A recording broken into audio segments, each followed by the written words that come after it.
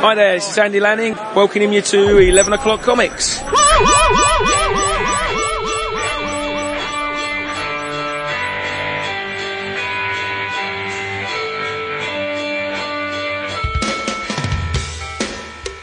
Nice, that was a sneak attack.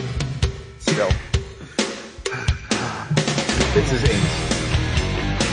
What about my names? The stealth one. Your little bomb. This is very uncomfortable.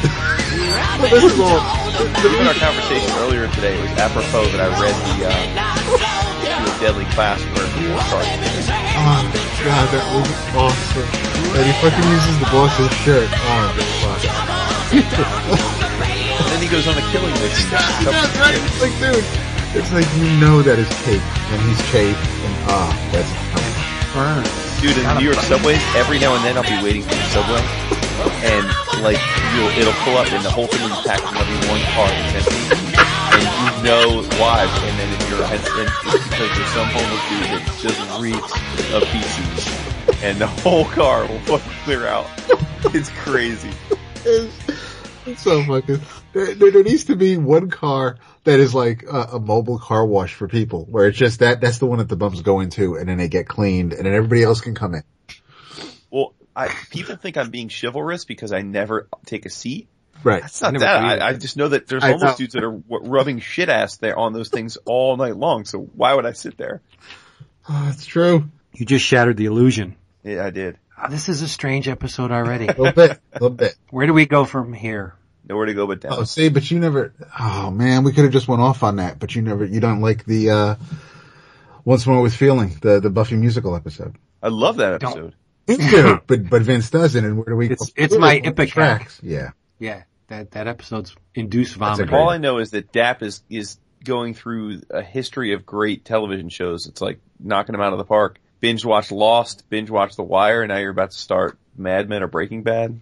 Yeah, the idea was Breaking Bad at first, but then last night she's like, well, for next, why don't we? And I cut her off. I was like, I thought we were doing Breaking Bad next. And she's like, well, what about Mad Men? And I don't know how it's all art and whatnot, but I don't know how comfortable some of those episodes based on the era they'll be. But well, fuck it.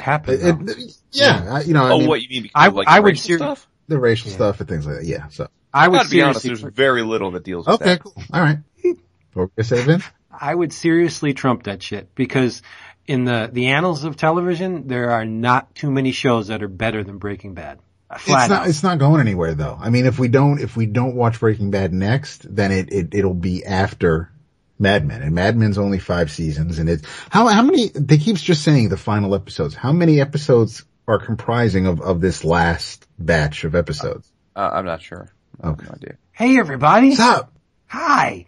It's 11 o'clock comics, episode 361, and I'm Vince B. Sorry, I was drinking. I'm David A. Price. And coming at you from the 80s, I'm Conrad Bain. Oh, Lord. It's a Love Boat theme. No, it isn't. You're not. No, it isn't. No. Dude, that's Conrad Mr. Drummond. Bain. Oh, I'm some Mr. Drummond. Yeah, Mr. He was Drummond, on the Love man. Boat. Screw that. I can be Everybody right. was on the fucking, he's probably in Fantasy Island too, bro. Yeah. Wow. You are not Conrad Bain. You're Jason Wood. Whoa. How y'all doing?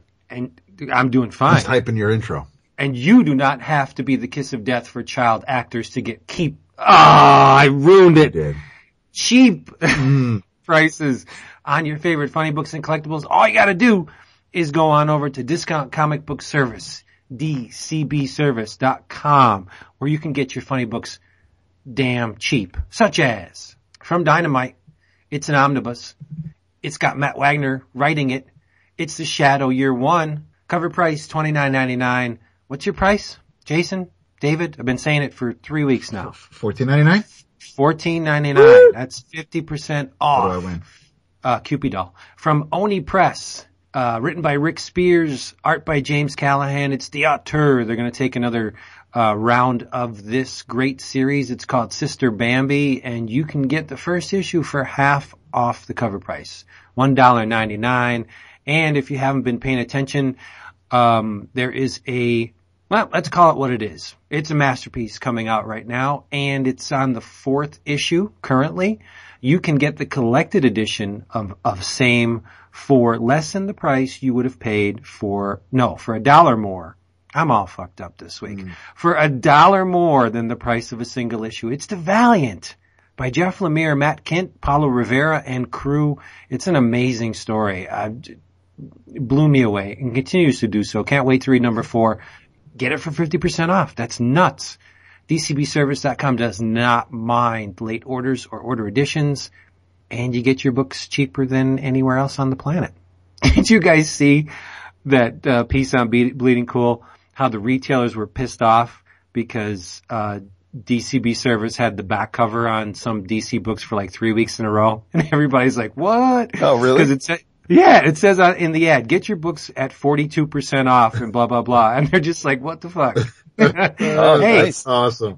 If you can't compete, don't. That's it, baby. Cameron and Christina making moves, not faking moves. That is awesome. What I'm See, saying. I don't see ads when I read my books digitally. Well, it's on the back cover too. So, but it is. That's awesome. Competition breeds inventiveness or something. Something. Like, don't worry about it. Yeah. I'm not going to worry about it. I'm not worrying about anything. We're here, bro. We're here. We're good. I'm doing the eyes thing with the two fingers in the eye. Oh, right. So you don't see that. So it's See the ball. Right. Hello, ball. Oh, speaking of WrestleMania, Henry, my coworker, wants me to tell the graphic novel world he says hey. Hi, Henry. What's up, Henry? Right. Do we have any thank yous before we shimmy on into our drink roll call? Shimmy, y'all, shimmy, yeah, shimmy, yeah. I hope I don't. I was thinking I did, and I didn't have anything prepared. I did receive some art today, but I'll post that on the forum and in on the Facebook group later. But, no official thank you. Are there webs on that art? Actually, it's from a book that contains webs. Oh. But I don't think there are any actual webs on this page, now that I think about it. Still a beautiful page. Oh, sucky now. Interesting. No, there's a massive inheritor on it, though. Ooh. Nice. And a Captain Universe. Ooh, yes. That's pretty hot. Well, to get this thing started off, I am drinking. Wow. Unabashedly. What is this? Diet Coke. You had to look at the label to figure out what it was? I did. Straight out of the 2-liter bottle. Cause he's not used to something tasting that good, cause it's usually Pepsi he's drinking. Oh, snap. That's cool. That's cool. Oh, no. I appreciate that. No, Diet Coke is nowhere near as good as Diet Coke. Oh, it's way better. It really is, bro. Like hell. No, bro. See, you're fucking, No. all those Burger King years, it's fucking deadened your taste buds, dude. It's like we're not. This isn't 11 o'clock pop. It's 11 o'clock pop. 11 o'clock pop. It's. Oh, this is rough. I told you, bro. If this happens to be your first episode, we apologize. Yeah. Well, the thing is, let's get a little behind the scenes. Peek behind the curtain. The three of us have been having a very bad week. It's been a run. It has, yeah. Literally, for a number of reasons, none of which we want to go into. But let's just say we're getting beaten down a little bit on a number of fronts. And, if this is a little rough, hey, it happens. We'll bounce back. But we're stoked because we're going to do an entire WrestleMania 31 preview episode, so. Oh, yeah, I get to sleep. No, we're going to have Vinny sit in for you. Oh, he would love that, man. I think Vinny sent me a fortune cookie on Facebook today. I have no idea why. But tell him I appreciate it, Vince. That kid, I'll tell you. What are you drinking, Jason? I am drinking water because, it has been that kind of week. My system is, in need of. Oh, that's true. Of very plain things. It's fakakta. You just throw it in the toilet and cut out the middleman. Oh, it's like a direct connection. We lost Vince. That's the waterworks. Oh, man. I'm drinking something. How about you, David? Vince. I am, this is for Vince, because I know we usually, it's almost always wine for me, but tonight, for Vince, because I know it's been that kind of week, I am drinking some Knob Creek. Oh, you like to slob it? I knew it. I knew he was going to say Knob. That's where the 11 o'clock comes in, so. Yes. Yeah. Wouldn't it be a great national ad campaign for Knob Creek though to just have posters that say slob it? I love how David gets to retcon his mistake. Like he planned. Yeah, that's where the cock comes in. He slipped What a just like it. pop. Hey, if DC and Marvel can retcon their mistakes, why can't we? I know. Marvel, it's not retconning; it was planned. DC, it's a flat out mistake. Unless the Flash, you just retcon from one week to the next. We're not going to get into that this week. I think you should. No, I don't know if Jason caught up, so I'm just going to leave it alone. Oh, who? The Flash. Did you watch last night's? No, I'm 6 episodes behind. Oh, so all right. So well then just talk to Holden. He'll tell you what happened. Yeah, my 6-year-old spoiled the shit out of the last episode for me, but lucky for his ass, he was in the hospital at the time, so he gets pass. They didn't have to go far if you exacted revenge on him, but yeah. Yeah. And you're not keeping up on Walking Dead, which disappoints David and myself. Well, greatly. I'm catching up on that. I'm only 3 episodes behind on that. So. Well, considering next week is the season cap, you better get moving. There you go. I might not have to go to work Monday because I'll come home from the WrestleMania party and then maybe watch the season finale of The Walking Dead. And then if that happens, I will literally be The Walking Dead at work. Literally. I'm going to watch it live. I don't usually do that, but considering it's the finale and you know something big is going to go down, something I know is going to go down, I don't want other things spoiled for me. So I'm going to watch it live. That's cool. We going to talk about some comics here? Probably should. Yeah, considering. Right? I know. Cray. Why don't you tell me what you're reading, Jason? What I'm reading? Wait, I was going to talk tonight? Alright, well let's talk about Guardians Team Up #1. Oh, that cover's awesome. It's a beautiful cover. Yeah. Cover love is that awesome. Oh boy. Wait a minute. Wait. Art Adams is on that, right? Yes. Yes. And Bendis wrote it. Yes. How could it be bad? No, it's not bad. It's not It bad. is. But I will say that unfortunately, considering it's so infrequent that we get Art Adams interiors, I can't help but be mildly disappointed in what we got this issue. What? Why? Have you looked at the issue? I have not. That's, well, so the first thing is that is just a technical decision, which, he's not alone here, but they've opted to, print the book off of his pencils. Oh no. And as an inker friend that, we know said to me, as an inker, Art Adams' pencils are a dream, right? Because he's fairly tight, if not super tight. But in this case, I've seen Art Adams' original art that is pencil that is, super duper finished tight. You know, akin to like what we'd see from an Opania now or something where it's intended to be the finished product. This was not that. This to me looked like a guy that does relatively tight pencils and then was going to hand it off to an inker. And somewhere along the way they decided, whether it be because of delays or just because they thought it was good enough, they went right to the printing process. And it just, I think it does him a disservice. I think it's impossible for Art Adams' art to not to look good, especially on certain panels. I mean, some panels are classic vintage Adams and make for awe-inspiring moments, but there are plenty of other components to different panels and entire pages that just look unfinished. And that's a downer because again, I don't think any of us were under any illusions that we would be getting Art Adams for long on this book, but the idea that we'd be getting him at all, I thought was going to be a spectacle, as is typical. When you hear Art Adams in a book, you think spectacle. And this wasn't a spectacle.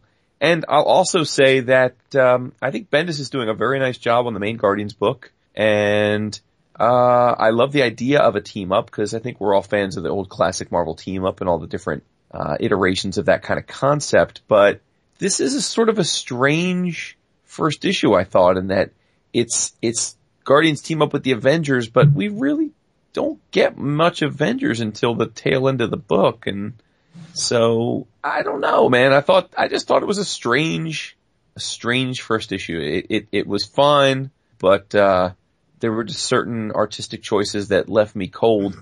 And the thing that most disappoints me is the way that, Art drew Rocket Raccoon and Groot. I thought he completely missed the mark on Groot in a big way. So. Wow. I'd agree with that. Yeah. So this is not part of the Black Vortex? No, the first two issues are standalone issues, so I'm guessing Art does the art on 1 and 2 because, actually I just started reading the Black Vortex event and, the third issue looks like it is, I'm gonna look right now. It is Mike Mayhew. Oh, nice. On the third issue. So, and that is, I'm not sure that's chapter 6 of the Black Vortex for Guardians team up number 3. So 1 and 2 are the Avengers team up, and then number 3 joins the Black Vortex event. But I will echo Jason's, disappointment's a strong word. I'm not going to go there. Right. It's not, I do not know if this is what Art looks like before he hands it off to an inker, to a Joe Rubenstein, to a Walden Wong or whoever. This was very loose in my mind. This wasn't too tight at all. And it's not, when Jason says pencils, like when he first mentioned it on Messenger and then I went and checked the issue out, I was worried that it may have looked like, like you said with Opeña or even Ron Garney on Scar or Weapon X. That was, to me, that shot from pencils where the line work is, almost gray tones and then they just splash color on top of it. There are, whether it's Paul Mounts adding the black lines, there's detail here. There are black outlines to the characters, to the buildings, to the ships. But it is a very loose, almost breakdowny version of Art Adams, which is not in all the years I've been reading Art Adams drawn comic books, whether it's, any number of New Mutants or, Uncanny X-Men annuals or anything like that. This is not, you can tell it's art, especially in some of the faces, like with Gamora. But it's not as tight as I would have expected from Art. There are some very, nifty tricks, like when the ship is bouncing around through the air before it crashes.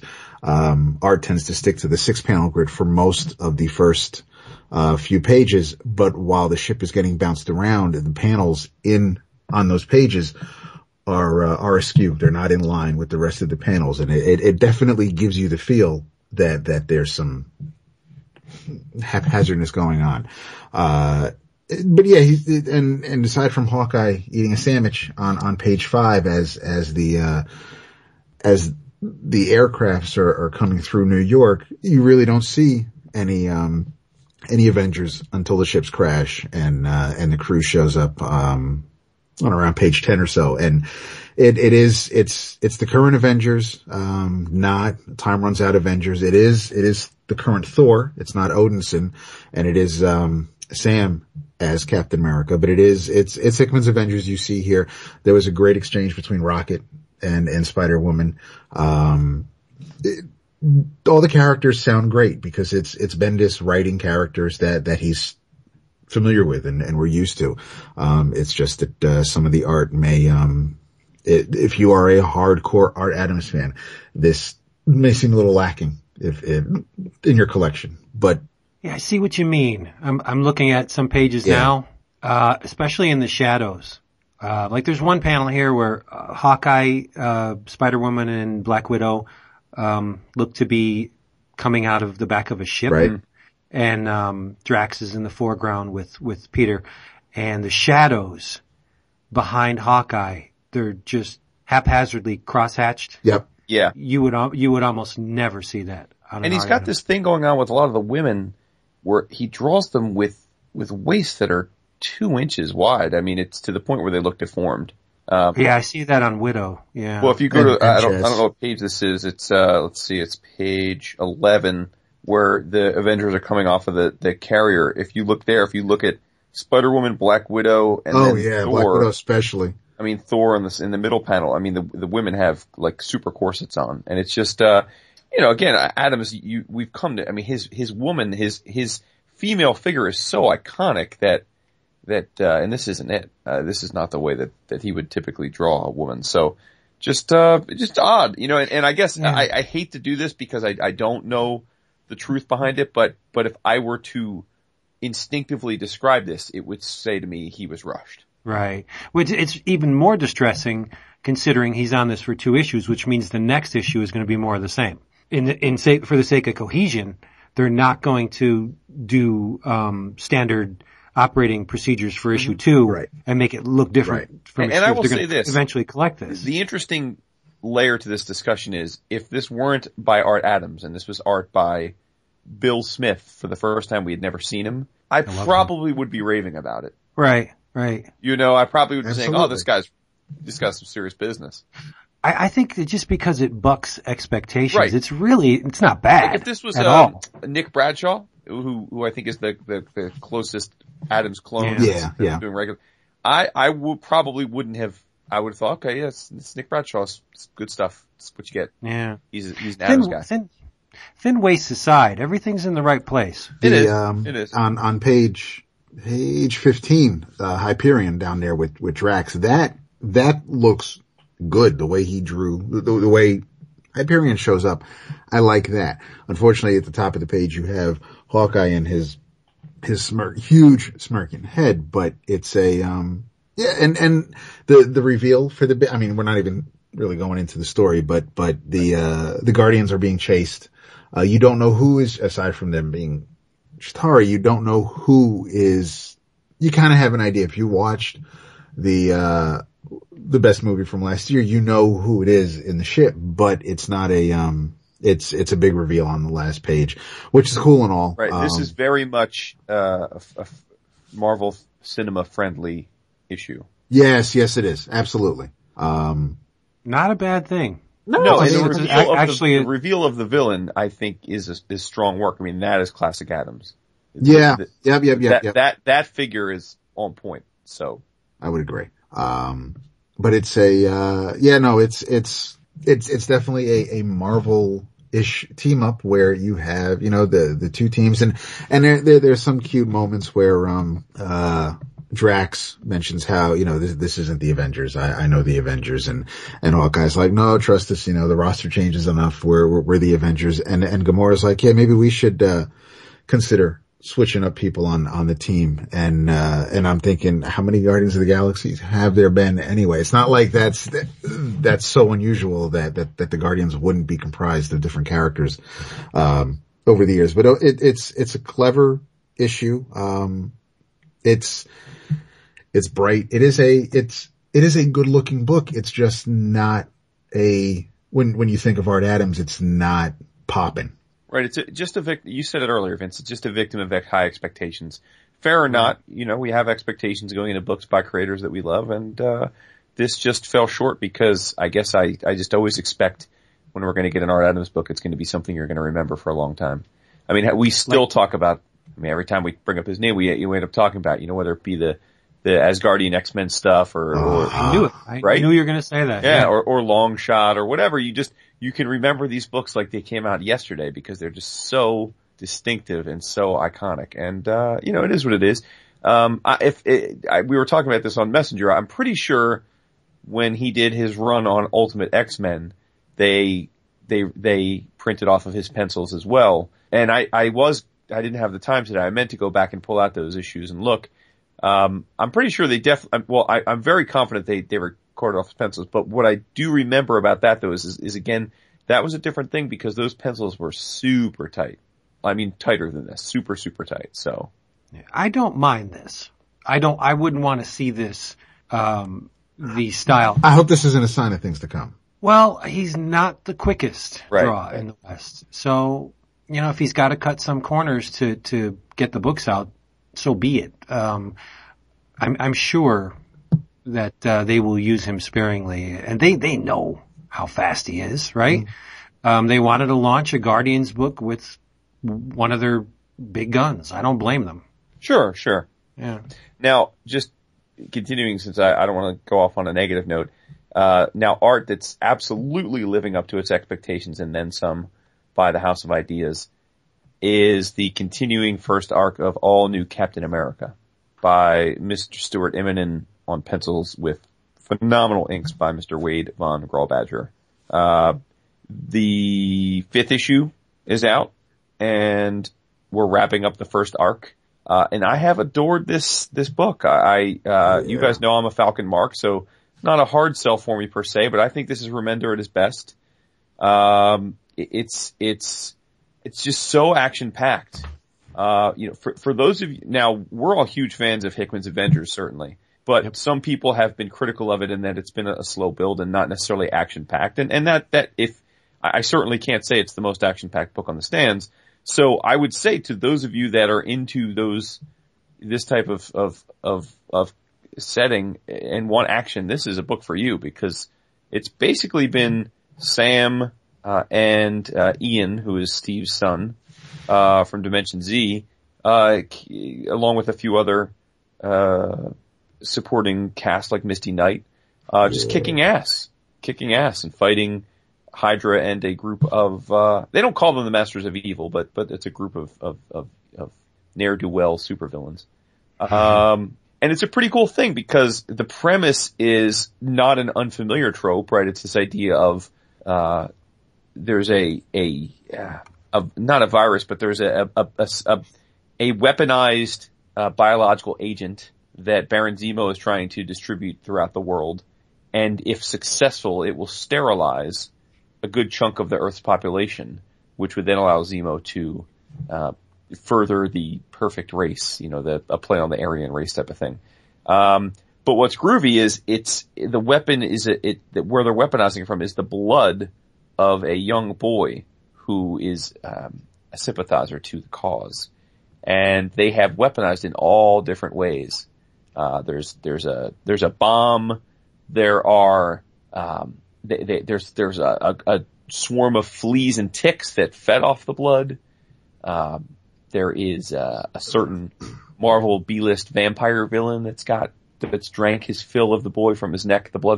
So there's all these different ways they're trying to deploy the biological agent into the population, and Steve and Ian are able to thwart a number of those attempts, but it's very hard for them to stop all of them because they're all supposed to happen at once. And we have one issue to go. Issue 6 will wrap up the arc, but it's been strong, very, very strong. And I love Sam as the Falcon, and I like that Remender, right in the middle of the issue, through a proxy of a essentially old white racist, addresses the elephant in the room, which is that why is Sam Captain America, right? I mean, it's somewhat of an odd thing to see a guy that's got wings and a Falcon as Captain America. And while I think it's been great for all of us, he uses this character as a way to vocalize probably the fanboys out there who think it's ridiculous that he's Captain America right now. So I love when writers address the issues that haters per se bring up about their book that are silly, but they do it in a constructive way. And I think he did a great job with that in this, I think it was the 4th issue. So, huge thumbs up for me so far. And I think, David, you're also a big fan of this. I am absolutely, I like you, love Sam Wilson. I'm a huge Falcon fan, huge Immonen and Von Grawbadger fan, huge Remender fan. This pretty much is it's almost like it's a perfect storm. It's nice seeing Sam promoted, if you want to call it that, but it's been a very entertaining story. I have numbers 4 and 5 on the iPad. I will, be reading them hopefully soon. But it has been great. I love how we kick off with a little bit, somewhat of an origin story. In each issue, we get 1 or 2 pages, either the first page or a double page spread where it's a flashback to Sam's younger days, whether it's him and his dad or him after, him and his siblings and or him as Falcon. It's just, it's nice to, I like that. It's a formula and it works for me. And it's a beautiful looking book. And yeah, you're right. It's fitting that he would take on these adversaries right out of the gate. Cause it's one thing to have, the Red Skull or Sin or Baron Zemo go after Captain America. But when you kind of tie in the fact that Captain America is now a black man and most of these villains have, issues with skin color. It works. It has been, oh, go ahead.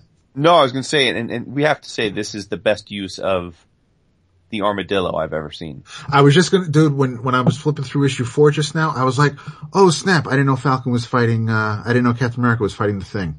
Yeah, no, I mean, they make the armadillo a legit, like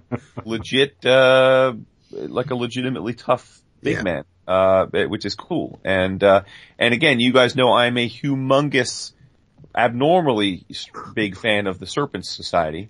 And, so King Cobra is in this issue as well, in issue 4 as well. So that was a big, turn on for me. And I have seen and lovingly looked at the, Immonen pages from this issue. That particular one may be mine. I don't know. I have to decide. 2 things. Okay. One, I wish they would standardize Sam's wings. Let's sit down and come up with the way these wings are going to look. Mm-hmm. Because they seem to be varying across a bunch of different books. Immonen draws them more organic, whereas if you look at the variant cover to the Guardians team up, they're the old serrated type of the traditional Falcon wings, and they're red. You know, let's come up with a plan to get these wings nailed down. I think there's a huge design opportunity that they're missing. I would use the serrated wings, but I would alternate red and white. You could do the whole Cap red and white stripe thing that he's got in the midsection with the wings. Right. That would, graphically, that would be awesome. Well, for what it's worth, I mean, his wings are red in this Captain America book as well. Right, but some of them, as you know, I'm looking through various issues here. Some of them he has the old like bird-like wings. Not in all new. It must be in another book. Right. You know, and it's just like there doesn't seem to be a plan as far as how to render his wings. Mm-hmm. But it would be nice if they just adopted some kind of consistency, and for better or worse, just keep them one way. Well, haters gonna hate and all, so. No, it's not hate at all. It's just, I need consistency. Like David, he must be rubbing off. 2. There are worse habits to get. I know, really. What did you think of the, apparent loss of one of the, roster at the end of, what is it, issue 5? Oh, I'm not there yet. Oh. Do you think that's gonna stick? Huh. Issue 5? I don't know. Let's see what issue this is. Yeah, it looks like it could be issue 4 or issue 5. Well, if David didn't read it, I don't want to say. So, okay, because I don't recall anything involving the loss of someone. So there was someone early on in the arc that had their throat cut that is now back in the picture. No. This is a very important member of the book, I think. Have me intrigued, sir. Okay, it must be an issue that you didn't read yet. It must be a spoiler. Well, I've read 4 and 5, so. Okay. Why don't you text me real quick? All right. So it's not to spoil for David, but I'm curious who you think got whacked. I will do that. Let me put it on mute.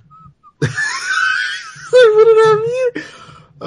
Or I could read it tonight and we can just talk about it on Messenger tomorrow. Yeah. I texted you, Jason. Okay. So, Mr. Price, aside from the aforementioned books, what are you grooving on? Oh man.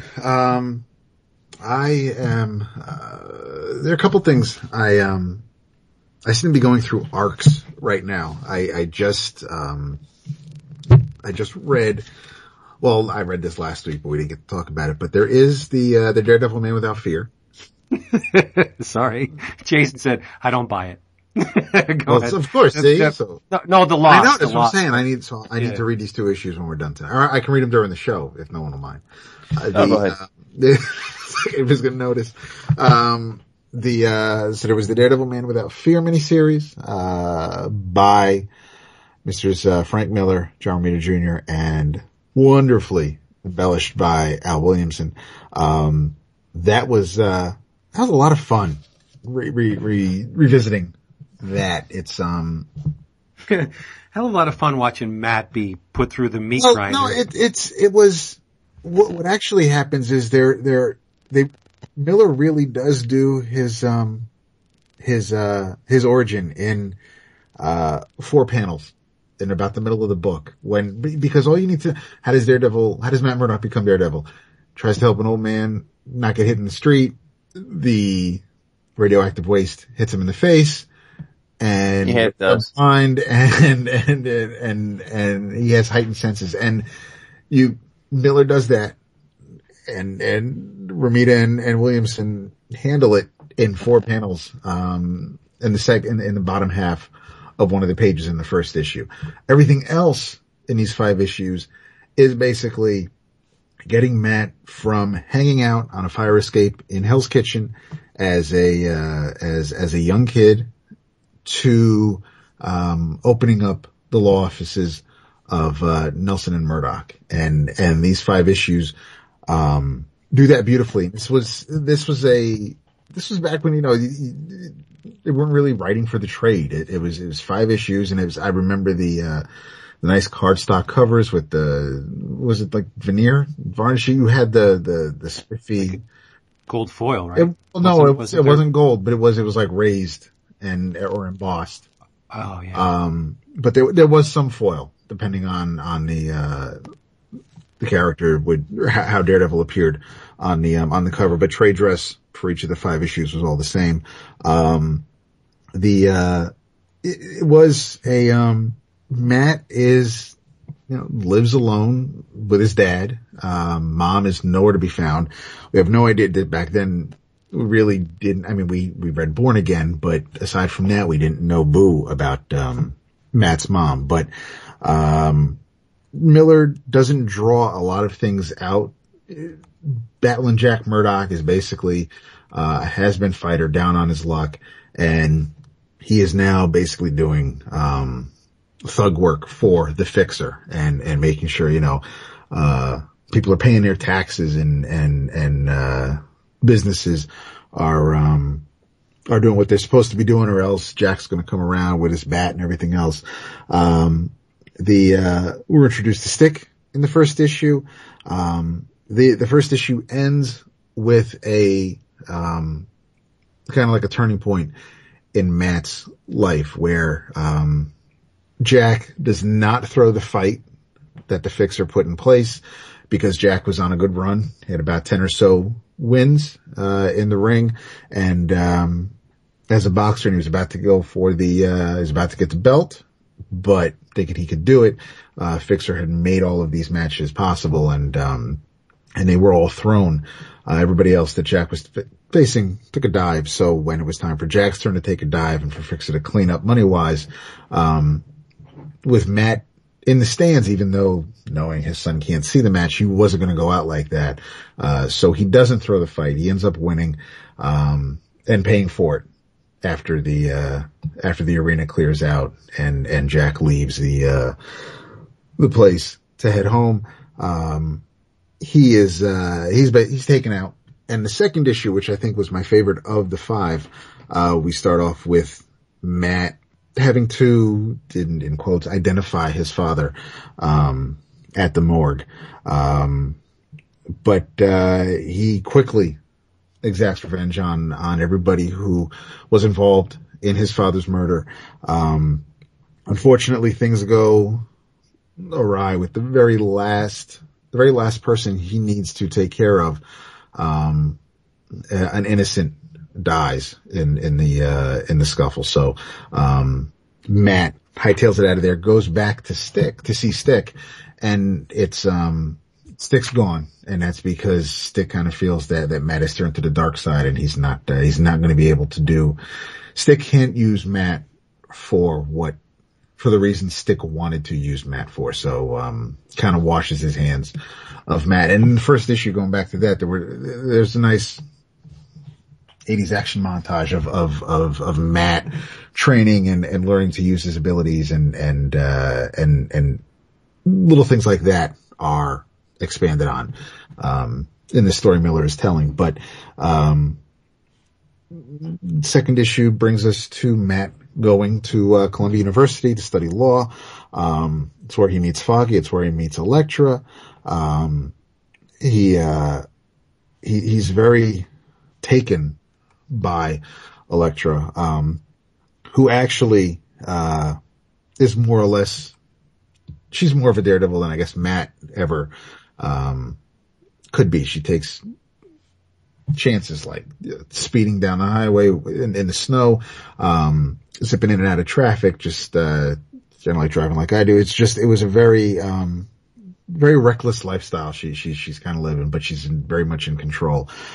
So Matt is very, attracted to that, but, you didn't have a problem with them inserting Elektra this early in Matt's, career, so to speak? No, I don't think I did.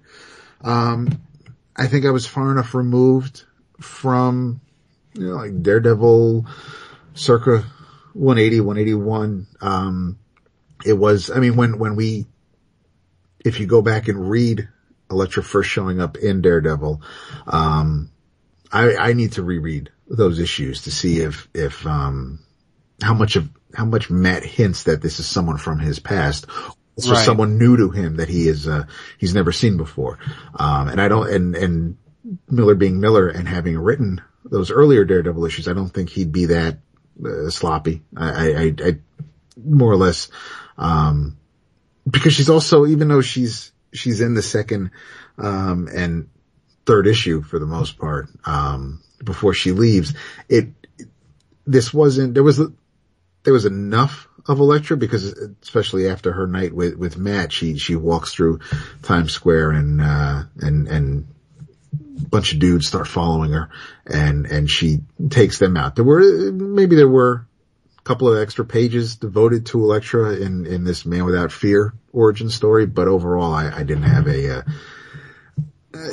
a problem because we didn't know every waking thought in Matt's head. This didn't go to the point where it was a Matt Murdock Daredevil origin and his friends. I would have liked to have maybe seen equal time given to Foggy, but the Elektra insertion didn't really, didn't bother me. It didn't bother me then, and I guess reading it now,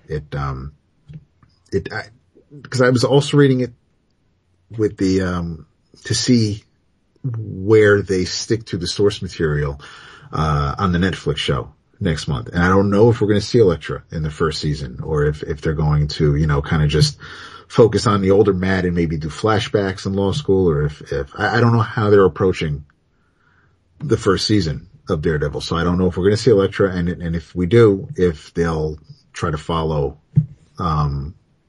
the time from college, but it's, I was okay with it.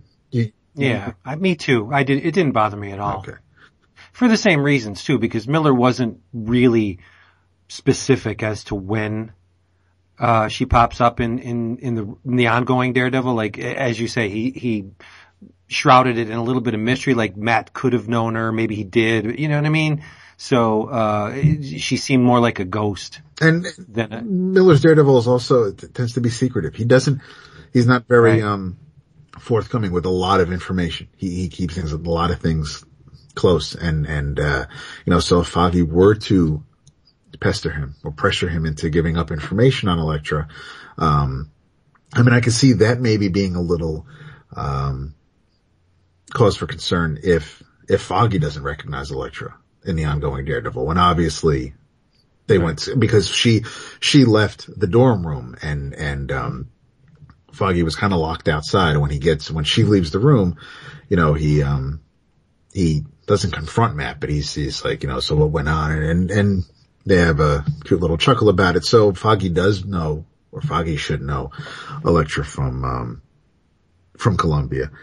The fourth and fifth issue, we, kind of a back-to-back story. There's no real time jump between two issues, because in the end of the third issue and the beginning of the fourth issue is, all about the Kingpin. Kingpin appears, and we got to make sure that, we want you to really, really picture and pretend that Kingpin is a Daredevil rogue above all else. But here's Kingpin showing up, basically really asserting himself and is truly where the buck stops when it comes to, dirty money and crime in New York.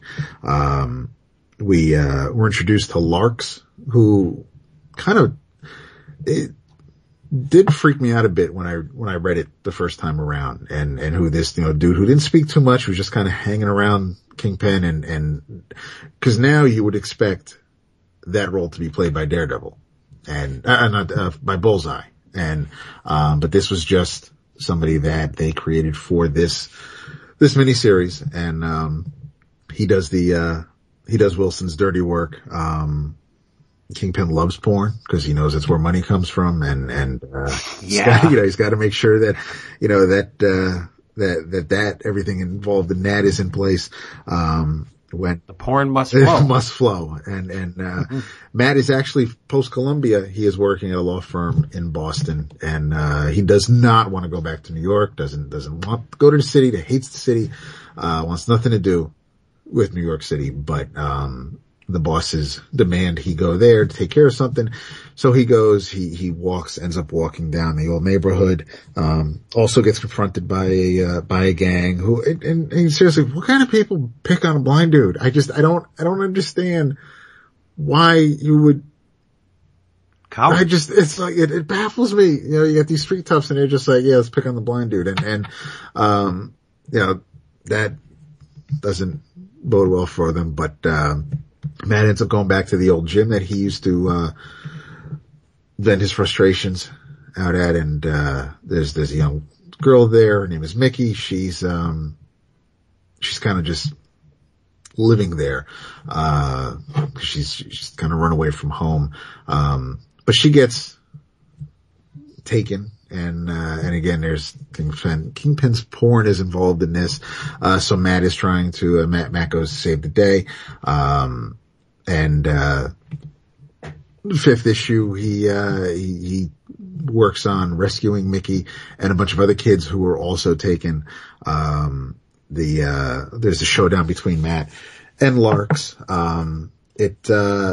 And we end with another appearance of Stick, and whether or not, and there's a coin flip with, where, heads, it's Murdoch and Nelson, tails, it's, Nelson and Murdoch, and I'm thinking Great So Foggy's just going to take advantage of his blind friend, but, the coin flip gets away from Foggy, ends up in, Stick catches it, lets them know, where the coin landed, and, then leaves. So Matt kind of has that, has not a chill going down his spine, but there's another appearance by Stick, and,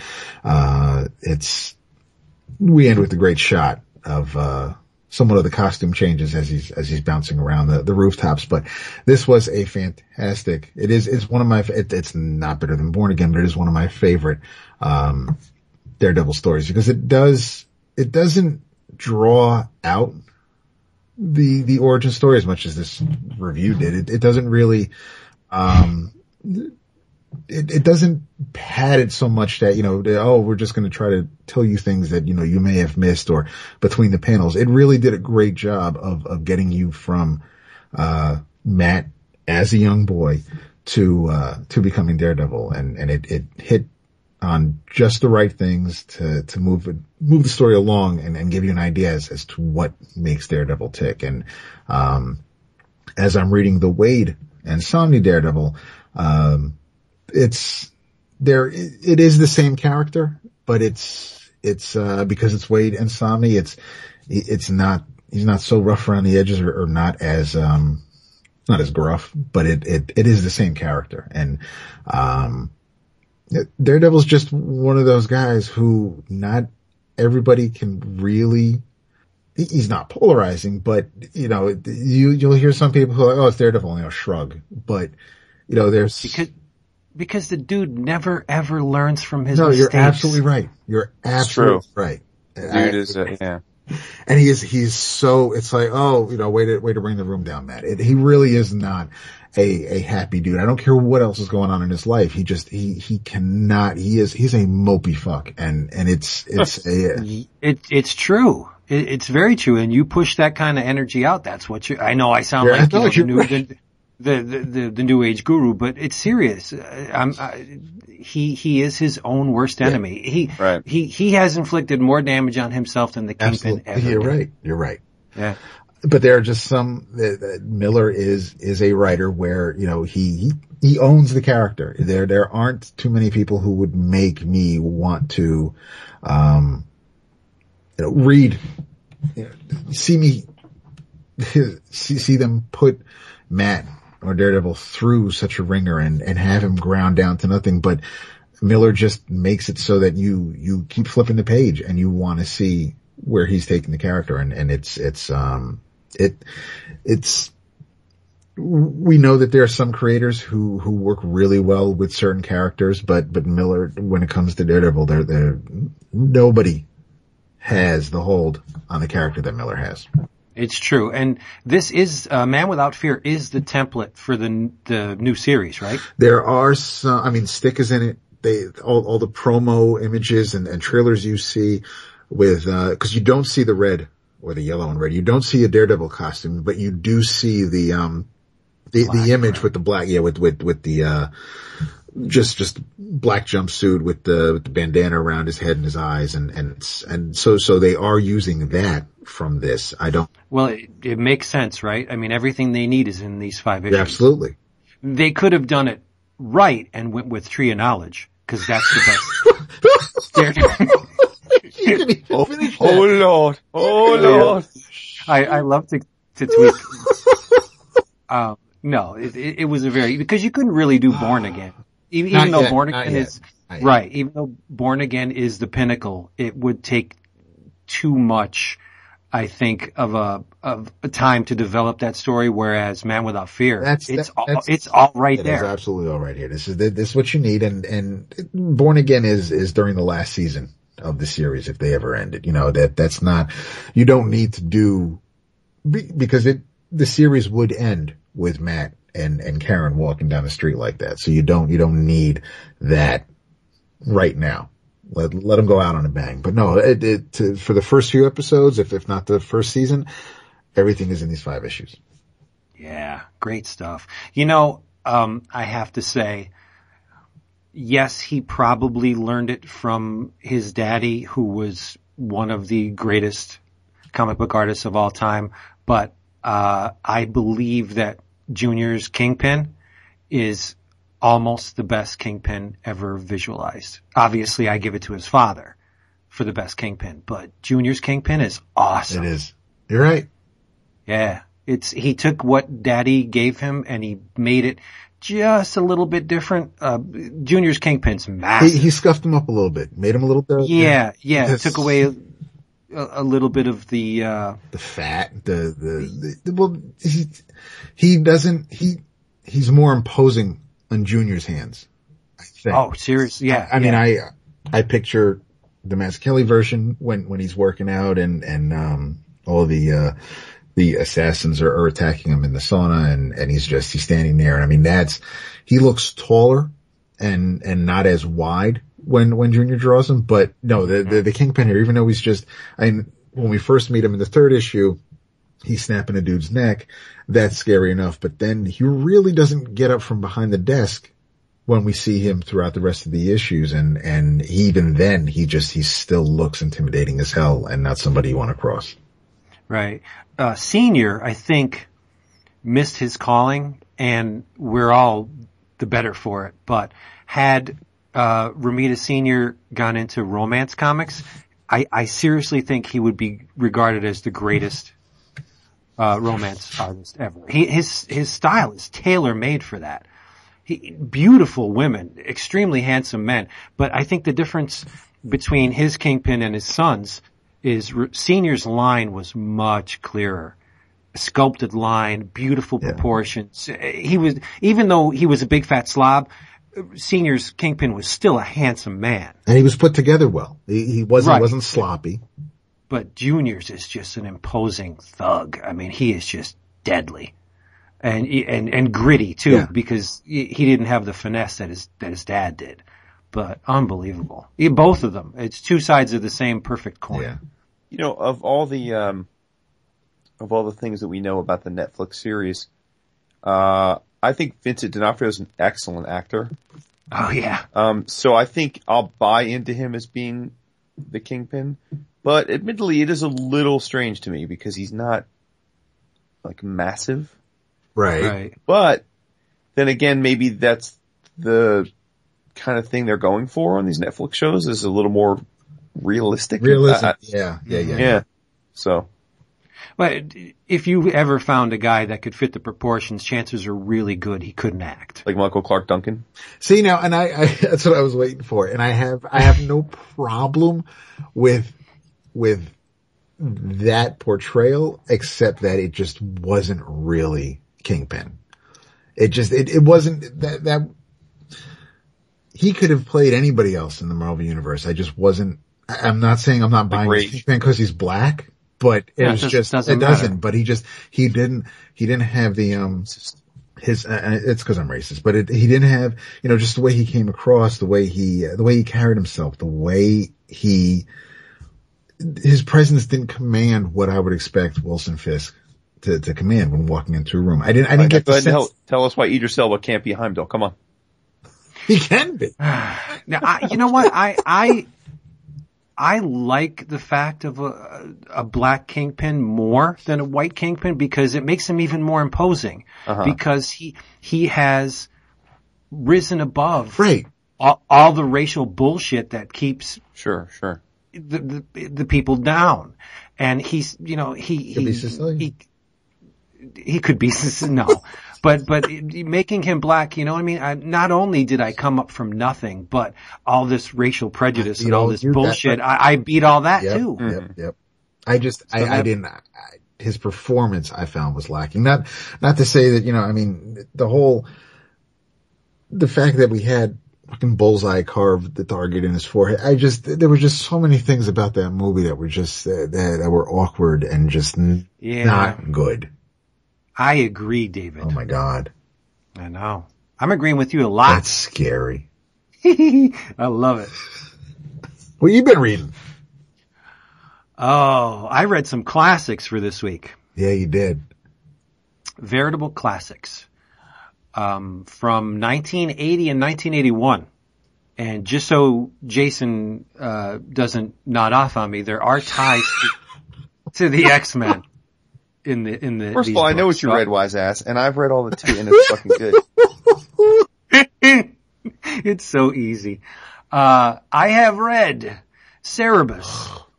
Come out. No, see, that would be the latter days and the last day. You would definitely fall asleep during that, but. Yeah, I got about halfway and then tapped out. I have a theory about that. Maybe I'll get to it later. Cerebus 23 to 25. Written and illustrated by the great Dave Sim.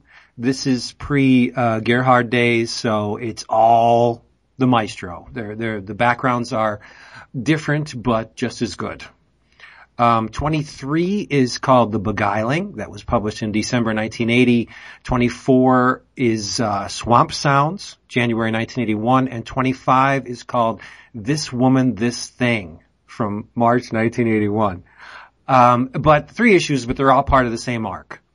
And I'm willing to bet that these 3 issues had some influence in the naming of the famous Toronto comic shop, The Beguiling, which was founded in 1987. I bet my life on it. But this 3-issue arc was instigated in part by Dave Sim's friendship with the late great Gene Day. They were friends, but it was kind of an odd pairing because Gene Day, in addition to being a fantastic comic book artist, was also a huge fanboy. And his house was like littered with comics and collectibles and toys and movie memorabilia, all stuff that Dave Sim has no interest in. Gene Day would go to cons that, he was signing at, and he would always make a point to peruse the dealer's room looking for, basically many things. And Dave Sim's not wired like that. He just really has no time for it. And, in one of the intros for the Swords of Cerebus volumes, Sim called Gene a genre junkie. He loved the cinema, especially the films of Clint Eastwood. And Sim recalls on how Dave would go on and on and on about Clint Eastwood movies, like waxing poetic on the trajectory of the bullets, or how this one grenade launcher looked just like Jack Kirby would drew it, and so on. So, but it turns out the only Clint Eastwood film that Gene Day did not appreciate was The Beguiling. And wouldn't you know, Dave Sim absolutely adores the movie. For those who haven't seen it, it's the story of a wounded Civil War soldier and the sanctuary he finds at a private girls' school, which just so happens to be smack dab in the middle of enemy territory. So Dave Sim set up these 3 issues of Cerebus with The Beguiling in mind. And it's basically the same thing. Cerebus leaves Bedouin wounded. He's got this nasty divot on his knee that he pretty much, like many things, brought upon himself. And he's like trudging through this near inhospitable winter climate of Lower Felda. The wind is blowing. Cerebus is a short little dude. And he's like trudging through the snow, and the wound gets infected.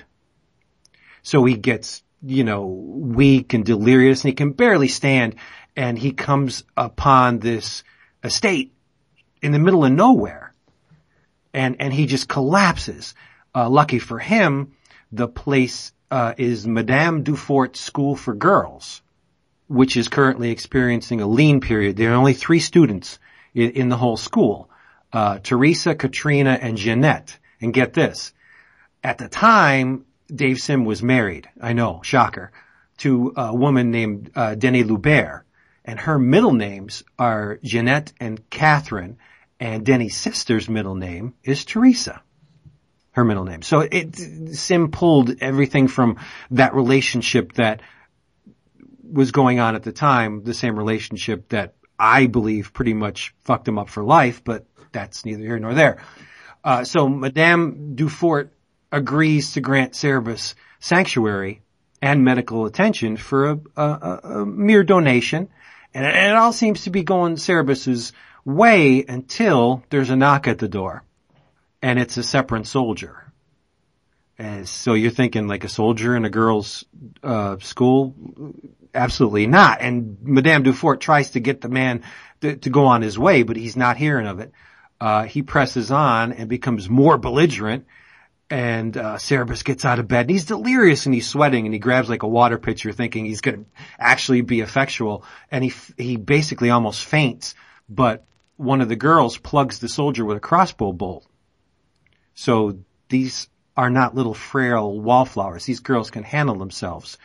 But he tells Madame Dufort, this could possibly be trouble. Because Lower Felda, which is the area in which Cerebus is in, has signed an agreement with the Separate Empire in hopes of crushing the Cyrenist government of Upper Felda. And Cerebus says, you know what? I know these people. I'm telling you, the Separate forces are going to number at least, and this is a conservative estimate, 16,000. So the shit is going to hit the fan if we don't do something about this. And for those who haven't read Cerebus, Dave Sim took great pleasure in making the Separate soldiers sound like Goodfellas. Oh, shit. The Separate soldier knocks on the door, and he goes, "I'm a welcome me to your country. I'm a needing a place to stay." It's like Mario knocked on the door. But see, and not to interrupt you, but when he does that, it's hilarious and it works. Whereas when Brian Wood did it in Northlanders, I was ready to punch him in the face. Right, but I think the big difference was the reason why it works. Well, 2 reasons why it works. Dave Sim has an uncanny knack for translating things phonetically. Just like the dialogue. I'm a coming to your country. Like he can move letters around to where you're hearing these words the way they would have been spoken in your head simply by reading them. And I think number 2, the reason why it's so strong is the lettering. Sim is a master at lettering. He'll increase the point size of the letters based on inflection, or tone, or decrease them like for a whisper. And it seems simple to say, but when you see it on the page, there's a flow to it, just like someone speaking. He's great at pausing too. He'll stick an ellipsis, boom, right in the middle of the sentence, and you hear it in your head as you read it. I think he's a master of lettering and lettering and dialogue. But anyway, so those soldiers that were supposed to come never did. Why? Because the seasons changed. Cerebus is in this girls' school so long that the seasons changed, and what was now basically frozen ground has thawed, and the region has become impassable. It's a swampland now, which reduces the number of these wayward soldiers to 0. So there's a problem eliminated. But where there's swampland, there are things sloshing around in the muck, right?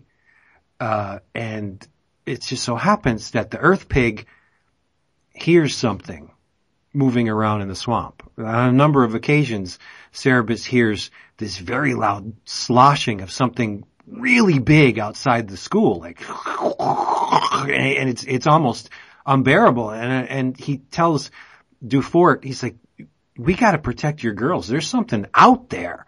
And so she kind of like blows it off. But long story short, Madame Dufort is not a madam at all. She's a dude. Yes. One Professor Charles X. Claremont. An alchemist and a magician who's using the energies of the girls as a focal point to summon his apocalypse beast. And this is pretty much when Dave Sim won me over back in the day. The apocalypse beast is called the Woman Thing. It's basically Marvel's Man-Thing with giant swamp titties.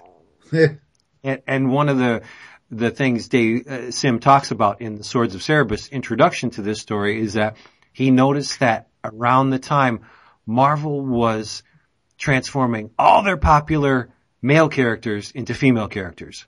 You had Spider-Woman and She-Hulk, and he says that was basically to lock down copyrights. Should anyone see that, hey, this Spider-Man character's raking in a lot of dough, let's do a Spider-Woman character. So Marvel did these female versions to basically forestall all that kind of shenanigans. So in a cool twist on the Man-Thing mythology, you know the drill. Whosoever knows fear burns at the touch of the Man-Thing, right? Well, in Dave Sim's world, the fear part is malleable. Whoever summons the Woman Thing gets to pick what causes people to burn at the touch of the Woman Thing. It's a placeholder now. You could pick happiness, and all the people who encounter, all the happy people that encounter the Woman Thing would burn. You could say poverty. All the poor people would burn. Unemployment. You know what I mean? So, Claremont plans to use the Woman Thing to kill as many people as he possibly can. Not a nice dude.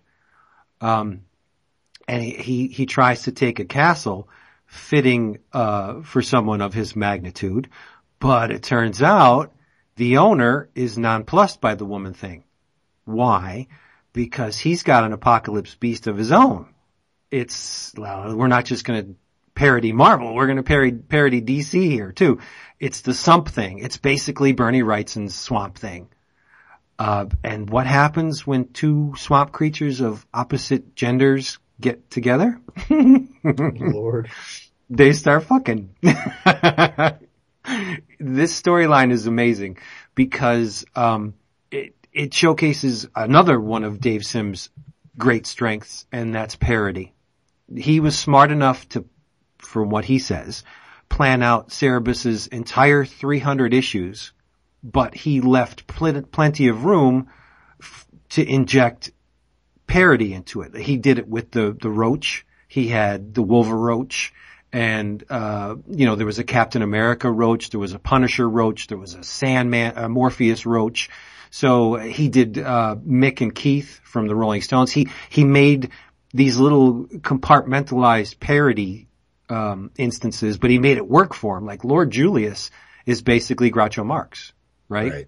And turns out one of the girls in the school is Lord Julius's niece, and it's pretty funny. There's a commentary on Tall Tales and how propaganda weeds its way through the population. Like Cerebus has been around the block. He knows these people.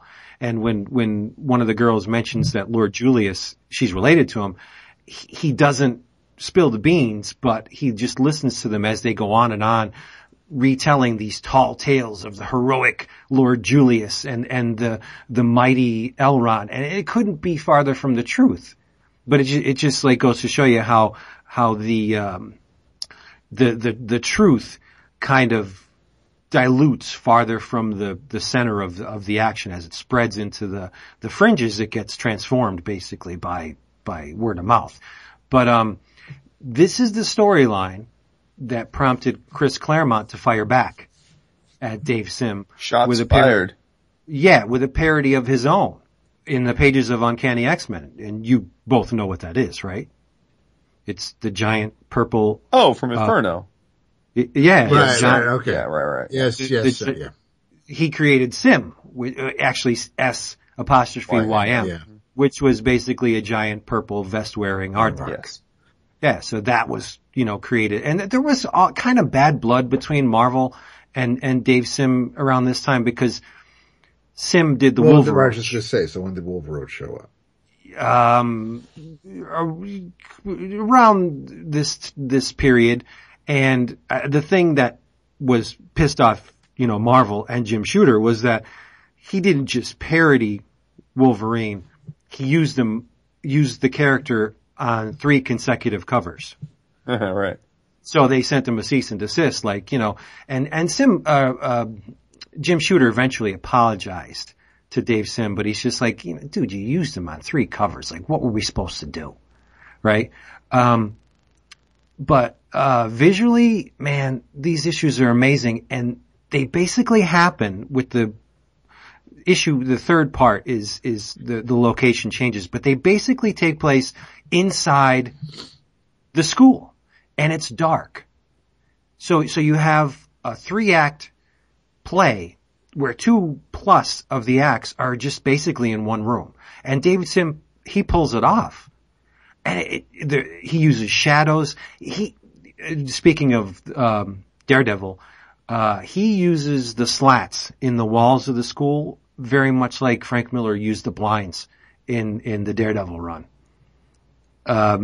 It's amazing. And you would think, all right, we got a story has one location, an interior location. This thing has to be boring as hell. But it's not. It couldn't be farther from the truth. The dialogue is amazing, and it's basically people talking to each other. And Sim, that's another one of Sim's strong points is he knows how to write damn dialogue. And Cerebus is one of the most real characters in comics, disregarding the ending of the series. But this is a very sweet spot for Cerebus. If you're going to read Cerebus, in the mid-20s is where you want to start, because 26 is the lead into High Society, which was the lead into Church and State, right, which lasted for 50-some issues, and High Society is like 20-some issues. So there's 100 issues that's widely regarded as pretty much the pinnacle of Dave Sim's Cerebus. It's just amazing stuff. We should have a Book of the Month club where we actually go through the entire run of Cerebus. I will listen to that on my iPod like a boss. I read the first couple issues. I need to get back to it. I do want to finish this title. Yeah, and this is also the period where Dave Sim nailed down the design of Cerebus. In the first 20 some issues, Cerebus is kind of rubbery. There's a definite shape to his body and his head, but Sim was still kind of feeling him out, and he was more along the lines of cartoon physics. Like when Cerebus would get excited, his body would elongate and stretch. And he abandoned that after a while, to his favor, because once he got that design down, I mean, damn, the book just sparkles. And his rendering, he was a Barry Windsor Smith clone early on, and he kind of abandoned that somewhere in the 20s. He found his own style, which is, it's like Dave Sim says, you have 2,000 bad pages in you before you get to the good stuff. Yeah. I believe that. Yeah, I do too. Yeah. I'm way behind. And as far as the latter day and the last day, I think that could be Sim's commentary on religion and just trying to live a pious life and all the pitfalls and the trials you have to go through hell before you're redeemed, right? And the last 2 volumes of Cerebus are literally hell to read. They are almost impossible to get through. So it could be a metaphor. That could be Sim speaking metaphorically, like, I'm going to put you through hell before you get to that last page of issue 300, right. That thing you've been striving for the past X amount of years. I mean, that's a big haul. 300 issues is a feat and a half. And to get there, I mean, it broke him. And I guess if in terms of the soul, it should break you to be redeemed. So maybe he was saying that. I don't know. It wasn't, aside from being married to the man, wasn't Denny also the publisher or editor in chief of Aardvark? Okay. Yeah. Let's see. It's on the inside of this, So it's not like he was just married to this woman and she turned his life upside down. They were business partners. Yeah, she was the publisher. Okay. Yep. And I read these 3 issues in the Cerebus biweekly format. I'm not going to pull out my originals and read those. So I've read the reprints, which Sim went all out. I mean, he included the original note from the publisher. He included the intros to the Swords of Cerebus. He even included the letters pages, which was a great deal back then for $1.50. And I think, diehard fans of the book were grateful when he republished, I believe it was issue 21, or the one with the Captain America roach. The print run on that wasn't super high. Cerebus was still gaining popularity. And one of the things that he would encounter at conventions all the time is like, when are you going to reprint 21? And he's like, well, I don't know. And he eventually did. So everybody was happy. Oh, many times over he reprinted it. But it's really cool because it's not the last time you see the something or the woman thing, because they eventually pop up much later in the series and they're almost elevated to godlike status. They think they show up in Mind Game 3, around there. And it's just, wow. By then, Sim is he's a virtuoso with the pen. Just amazing. So, yep, Cerebus. One of my all-time favorite series. Yeah, it's been a long time since we talked about Cerebus. Yeah. Too bad it shit the bed the last bunch of, but what are you gonna do? I like Seinfeld and Friends and oh, that last Seinfeld episode was horrible. Yeah, that does make for an interesting conversation, not that we prepared for it, but comic runs that ended. Went on far too long? No, just that ended poorly or not in line with what you would have thought of overall of the series. Power Man and Iron Fist? Yeah. Burns' Fantastic Four run. Let's kill Hitler. Yeah. I guess I would have to think about that. Bendis' Avengers. Oh, yeah. I agree. Yeah. Because I know people got really tired of it, but I thought it was quite good for a long time. I just think that once he fell in love with Norman Osborn, it just became tedious. Yeah. You're right. He did fall in love with Osborn. That was crazy. That went on far too long. Yeah. You're right. Yeah. Yeah, we know you're an asshole. I presume none of us have seen the Power Show since it's only on PlayStation Network. I haven't seen it. Yeah, no, I haven't. I've heard it's absolutely horrific, but Really? I don't want to speak to it because I haven't seen it. So Right. I think the first episode's on YouTube. I don't know if it's still on YouTube. I was gonna say I looked for it on the iTunes store and I didn't see it there, but no, I don't think you see it. Yeah, Well, that's disheartening. it is. I had really no plans to watch it anyway. yeah, I mean that's right. That's the thing. Is it that disheartening? No, not really. I mean, When you think about things that can be disheartening. Jason always puts things into perspective. Yeah, episode 1 is available on YouTube. oh, there you go. You can watch it now, Vince. Are you guys? Oh, go ahead. I have another series that did not end well. Alpha Flight. True. That petered out big time. And towards the end. Excalibur for that matter. Yeah. I don't know about that. I like 125 a lot. The wedding issue's great. And I think Warren Ellis Well, is dude, Excalibur went on for fucking a lot more issues than 25. No, I said 125. One. I'm sorry, you were fading it out. Oh, okay. Yeah. Oh, is that when North Star came out? Or was that 118? No, I don't think so. 125 is the wedding between Brian and Megan, yeah. Megan. Oh. Huh. Yeah. Excalibur, I'm sorry, I was still thinking about Alpha Flight. Yeah, Alpha Flight was not a good look towards the end. True. But that happened to a lot of those series. A lot of the ongoing long Marvel series, they all just petered out, and then they got the bright idea, hey, let's renumber. Let's start all over. Right. You know? Not amazing, though. Amazing was always amazing.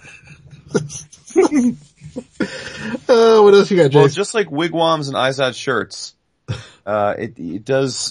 comics do prove that you can take just about any idea and turn it into something later on. I mean, look, we just got done Spider-Verse, and it basically resurrected the whole spider totem concept, which was anathema to almost all Spider-Man readers for a long time.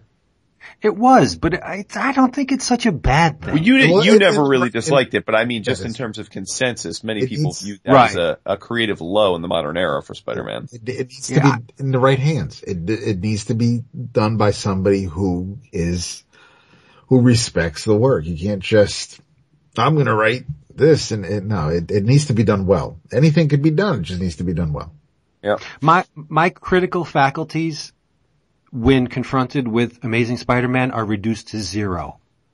It's the strangest thing. I love the Clone Saga.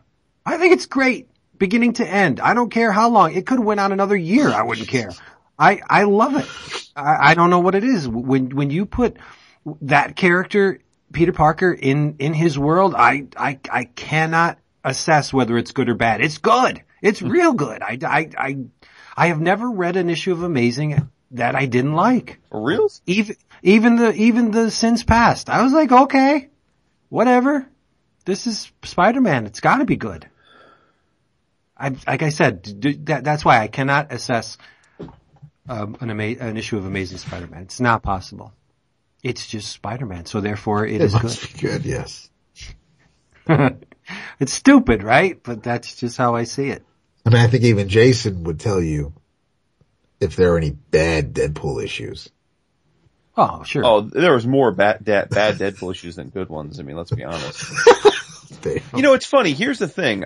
It's funny you mentioned Deadpool. I was thinking about this the other day, randomly. For as much as I may be identified by, you guys and our fans as a diehard Deadpool fan, you haven't heard me talk about Deadpool much in the 7 years we've been doing this show. I read it pretty consistently, and I certainly buy all the time, any issue he ever appears in, but I would say that for the most part, he's a character that is, wholly avoidable more than not. I think it's less common that there'll be an arc or two where it's really fun to read him, and then it kind of goes back into being what it generally is, which is not all that entertaining in my opinion. So I love the character, but I think the character is done wrong more than right. So granted, I do not have the experience you have with Deadpool. I mean, I've read the character, but not to the extent you have, but He is a much better ensemble character. Oh, right. In my opinion, the masterstroke for Deadpool, Uncanny X-Force. No, was Headpool. I think that's absolutely brilliant. And see, that's my take on the character. I don't have the reverence for him like you do. I mean, he's not Peter Parker. He's friggin' Deadpool. You know, I mean, he's fun, but... Well, that's the thing. I mean, and I think because he's a comedic character, that's why you get the wider array of both his characterization and what people like or dislike, because I think that's true of comedy, right? I think there's a far greater range of things that someone will find funny that others may think isn't funny at all. And flip side, someone may, you know, and that same person that dislikes one thing may find another thing hilarious and you might think it's terrible. So I think comedy just is a much more personal thing. And so when a writer's writing comedy, I think there's going to just have a lot more hits and misses. Whereas I think well done drama or action is a little more accessible on a broader scale. So I just think because Deadpool is written generally as a comedic character, like for me, I mean, again, I genuinely, I think that the Joe Kelly run is the run, but I've never questioned people that don't like that run, because it's a very distinct type of comedy. He's breaking the fourth wall. It's a lot of sight gags. It's a lot of in your face, shtick. And that I could see that not appealing to a bunch of people. And the other thing too is I think writers have a Deadpool story in them every now and then, but I don't think many have a great arc for him, right? And you know, Posehn and Duggan got a lot of praise once they started with this current run of Deadpool. That first arc with the dead presidents and stuff was widely appreciated by a lot of people that don't generally like Deadpool. You heard a lot of people saying, oh, you know, I don't really like Deadpool, but that was good stuff. And you notice you haven't heard many people talk about their work of late. And I think they just put out the 7th trade of their work. So they're on a pretty hefty run here. They've been at it for a while. And I have to be honest, I'm tired of their run. And it's in no way a condemnation of the quality of their work. They're excellent writers. It's just that I feel like they've told their stories.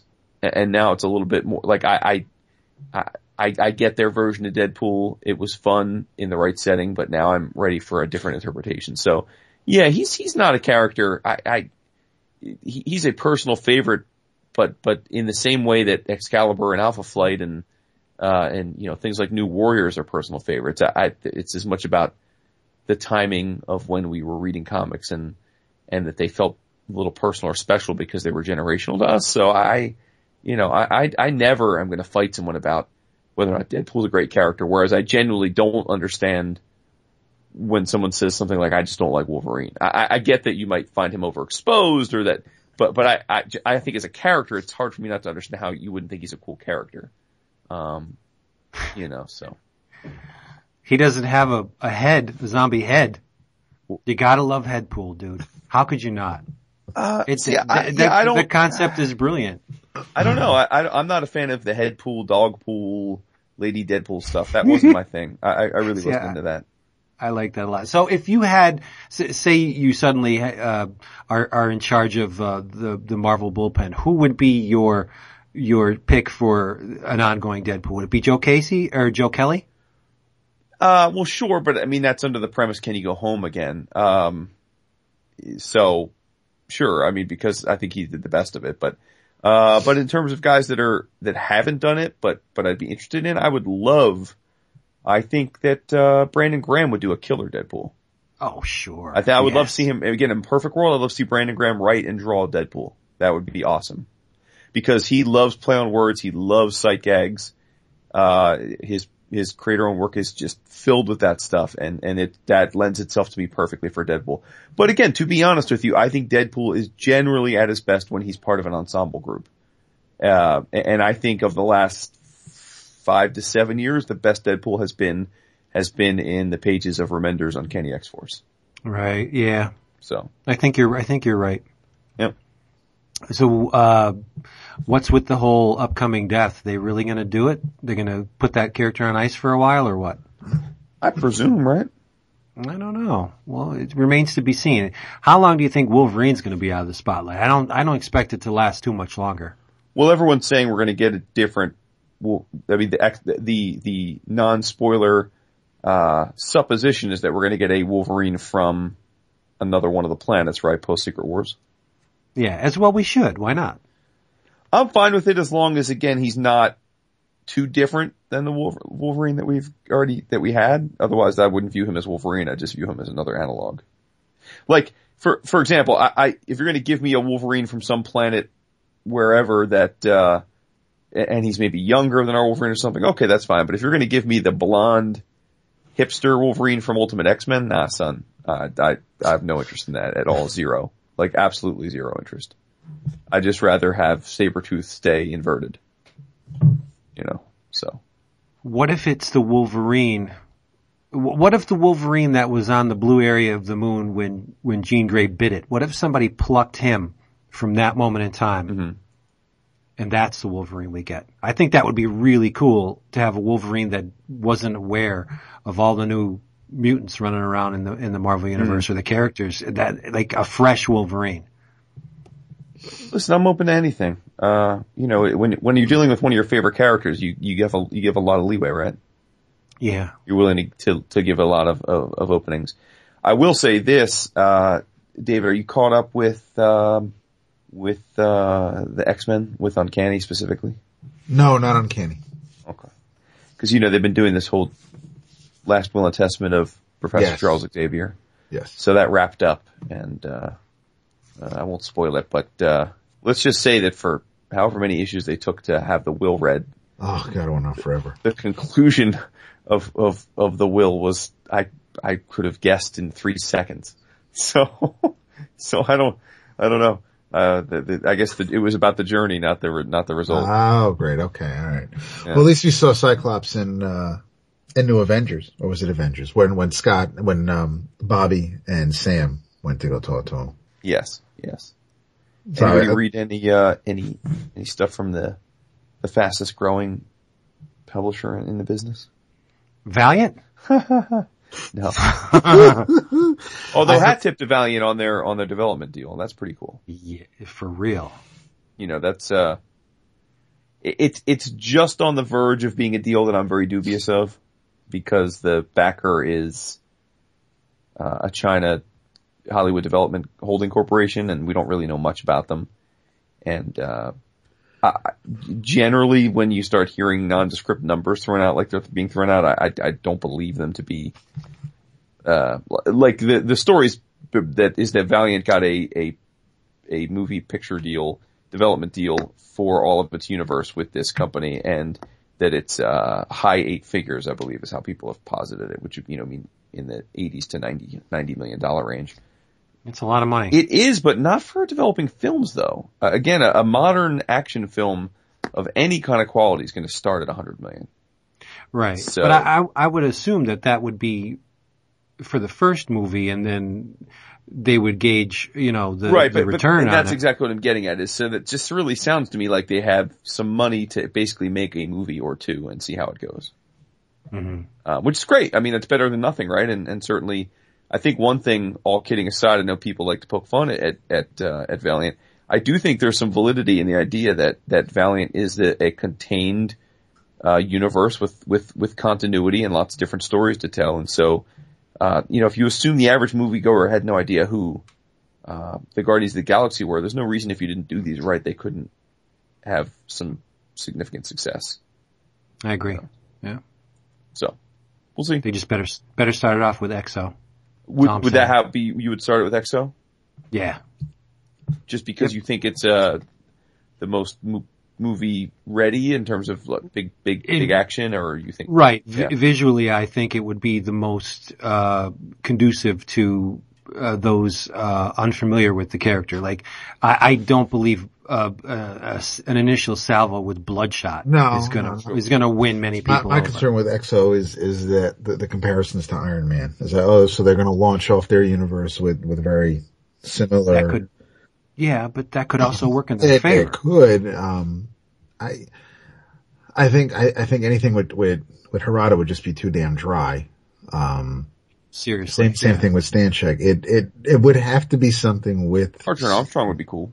Archer and Armstrong, I think, would be cool. Plus, it could be that could be the connection, because even anybody from the Anapata family, because you have if you're reading Time Walker, you see Arid showing up. So it's Galad.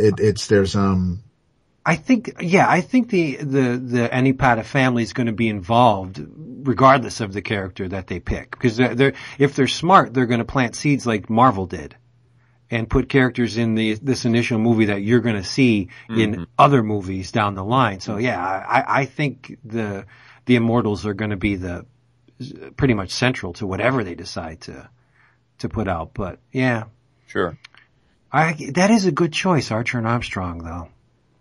Well, you know, do they have enough? Are they good enough characters to carry? I think they are, but think about it this way. I think Hollywood is littered with successful buddy cop, buddy movie action films, and that's essentially what it would be. Yeah, and the two are so dissimilar where it's a nice juxtaposition. So yeah, maybe that would work. And it could be lower budget. Oh, definitely. Yeah. You wouldn't need all the special effects and yeah, no, absolutely. So, but it could also be a kick-ass TV show. I know that part of this is to develop TV shows. That is true. Yeah. Yeah. I guess I'm a fan of buddy movie type of that shtick. So to me, that's maybe one of the reasons I like Archer and Armstrong as a concept in the first place, but taps into that same kind of. Plus there's all the historical, aspects that viewers can relate to. It happens on Earth, or with Time Walker, you can basically have infinite. Sliders. Oh, the Archer and Armstrong could be the Agents of Shield of the Valiant universe, because then you have the big spectacles with Exo-Man of War, with Unity, with Harbinger, and then you have or actually Harbinger could also be a spin-off with all the different characters in it. It would be, it's exciting, basically is what I'm saying. True, but, and all that said, I was actually not talking about, Valiant when I said that. Is true. You weren't. Good segue. I have Rumble number 4 ready to go when we're done. I didn't read it before the show. You fucking I know, right? Was that the one you were talking about? No. No, I caught up with Deadly Class. Oh, very nice. good. Okay, no, I think I did what's the last issue you read? 11. Yes, same thing. Yes.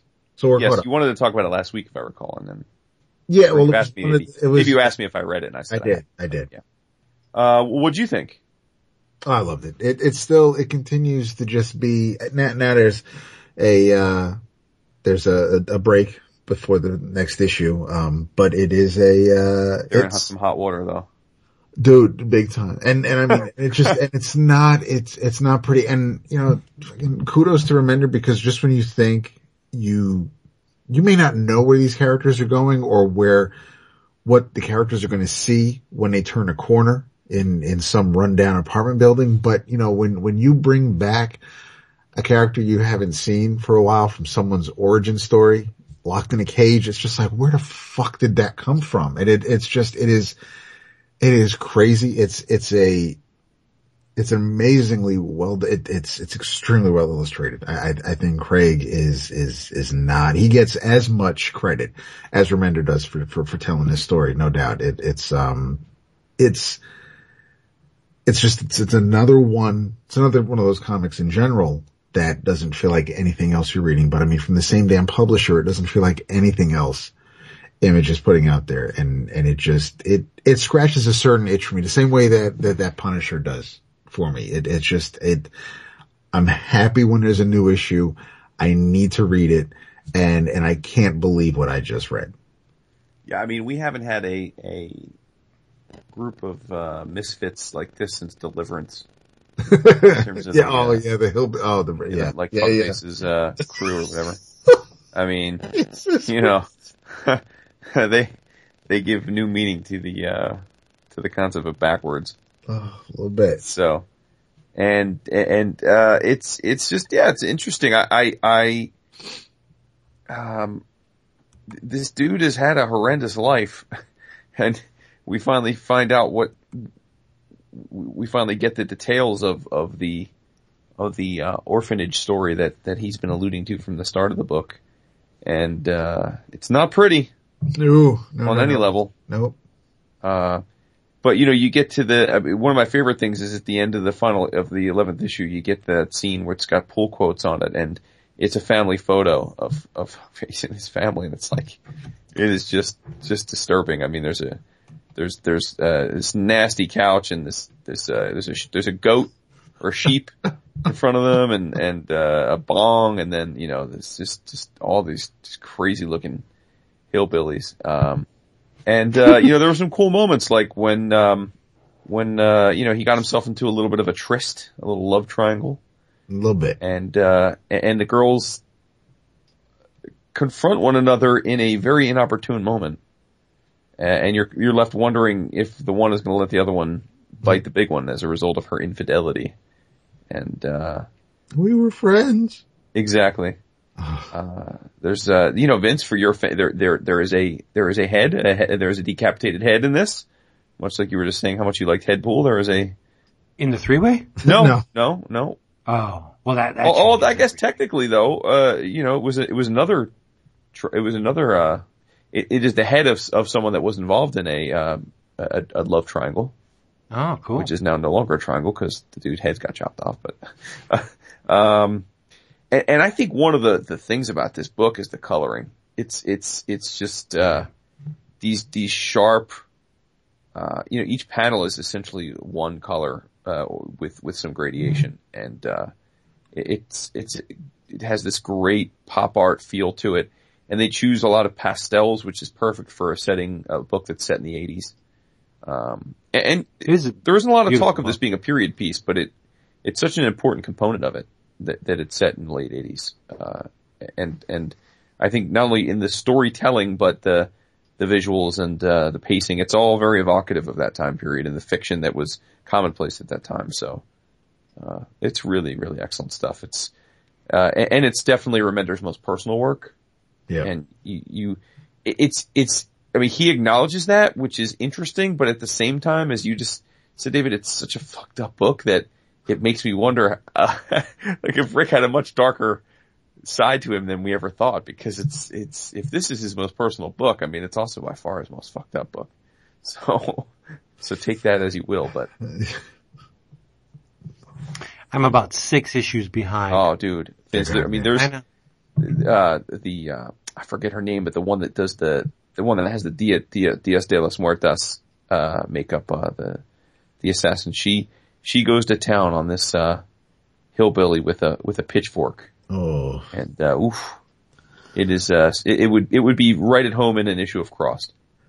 I was not expecting the last page in issue 11. I mean, of all the characters, everybody runs out of the building and that's who they see. I was not. So I can only imagine where the hell it's going with the next arc. Yeah, I mean, they're in a world of shit at this point, right? You have to assume that they're all not making it out of the next arc. They aren't. You cannot. At no point should any of these characters ever think they are free and clear from their past. Never. Right. And on top of that, we've got the headmaster who knows a lot more about what's going on than they realize he knows. Yeah. And he doesn't suffer fools lightly either. So you kind of get the sense that I don't know how long Rick and West plan for this book to run, but you get the sense that this is going to be one of those books where there aren't going to be many people left standing at the end. No, definitely not. So, oof. Major kudos to Rick and Wes on this book. And actually, I should have looked. Do you know who does the colors offhand? Is it Loughridge? It is Lee Loughridge. Yeah. Yes, it is. There you go. Lee, you're killing it in this book. He really is.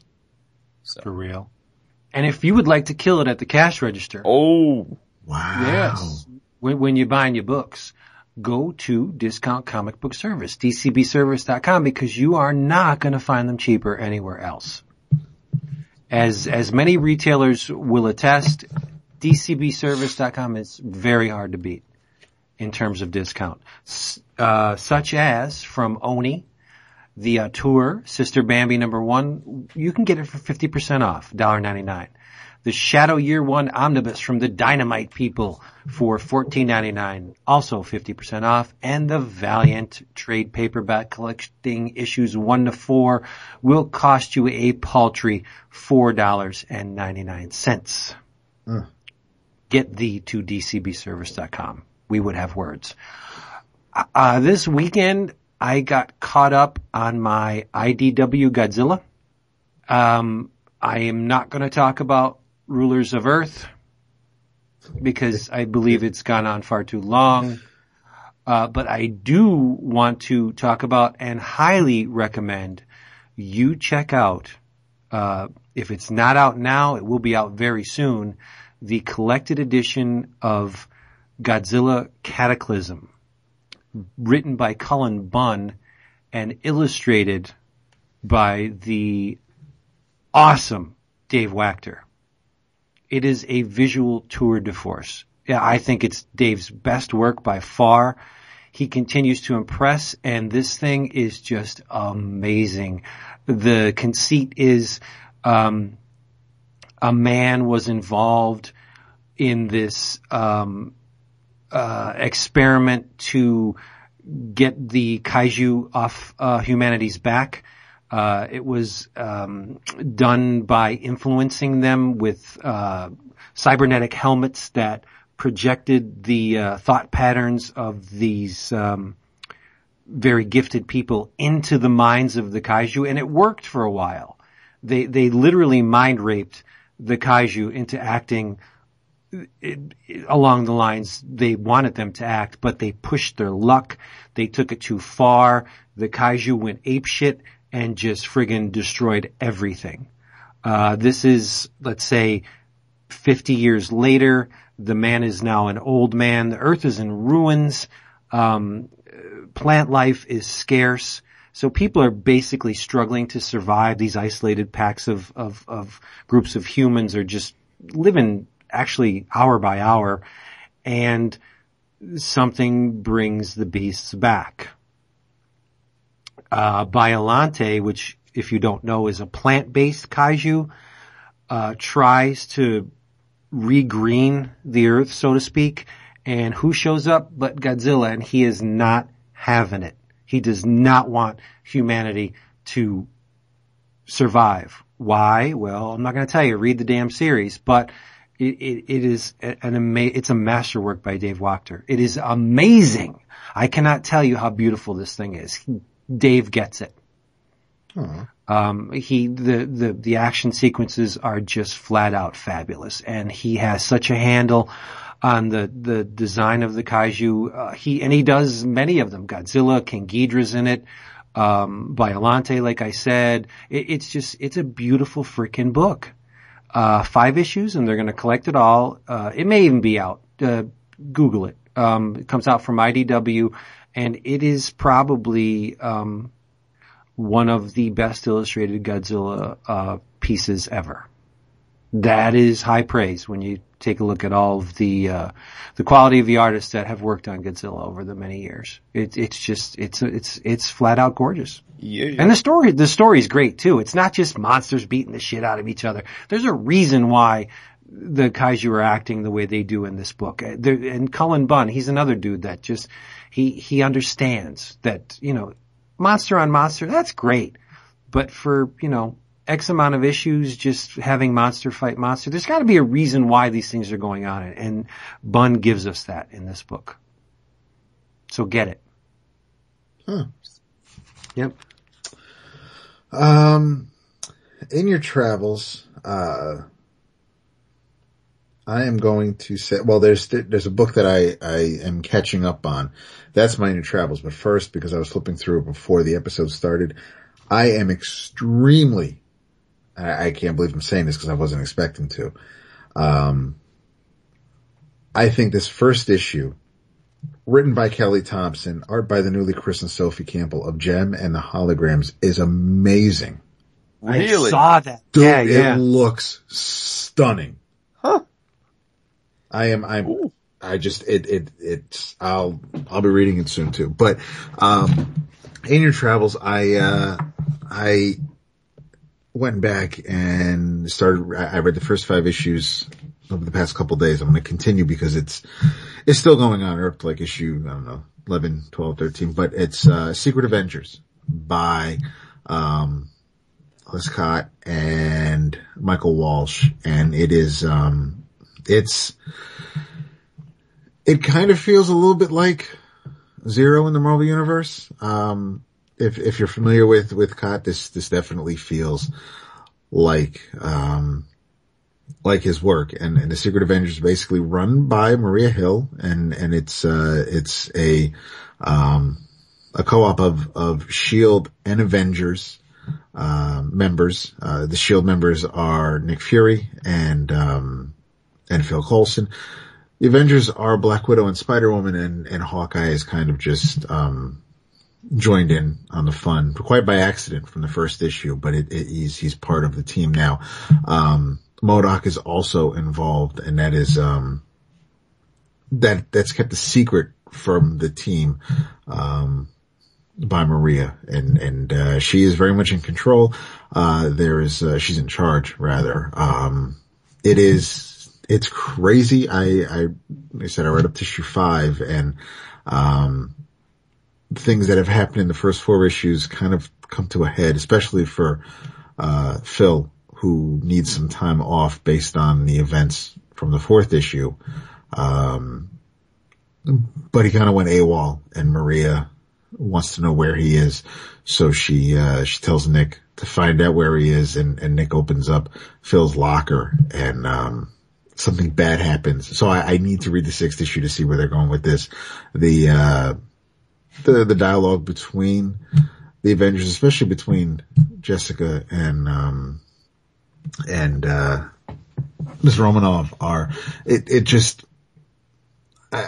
appreciate that.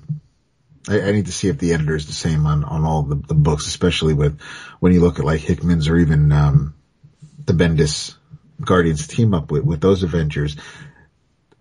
Everybody kind of sounds the same. Nobody is really off from one book to the next, even though different writers are tending to these characters. But I'm very surprised with Secret Adventures. The covers are by Tradd Moore, and they're awesome on their own. But the interior by Walsh, they look great. He's not really he's not the kind of guy I think of when, I think of an action-oriented superhero book, but it fits this particular book, and it's not the kind of book you need to read if you're catching up on Hickman's Avengers books, or you want to know what's going on in the other parts of the Marvel Universe. This really is its own thing, and I don't know if the things that are happening in here will affect other Marvel titles, but I mean, for just something different on its own,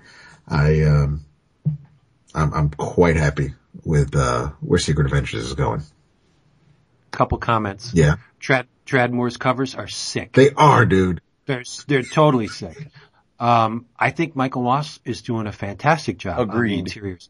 I love it when you get the left field smack in the back of the head from an artist that, we've seen him on Zero and other books, and I was like, okay, give him a shot. Let's see what he can do. But I think he takes it far beyond what I thought he was capable of doing. And I really like his work, but like I said, left field. And 3, I think Zero is one of Image's best books by far. You do.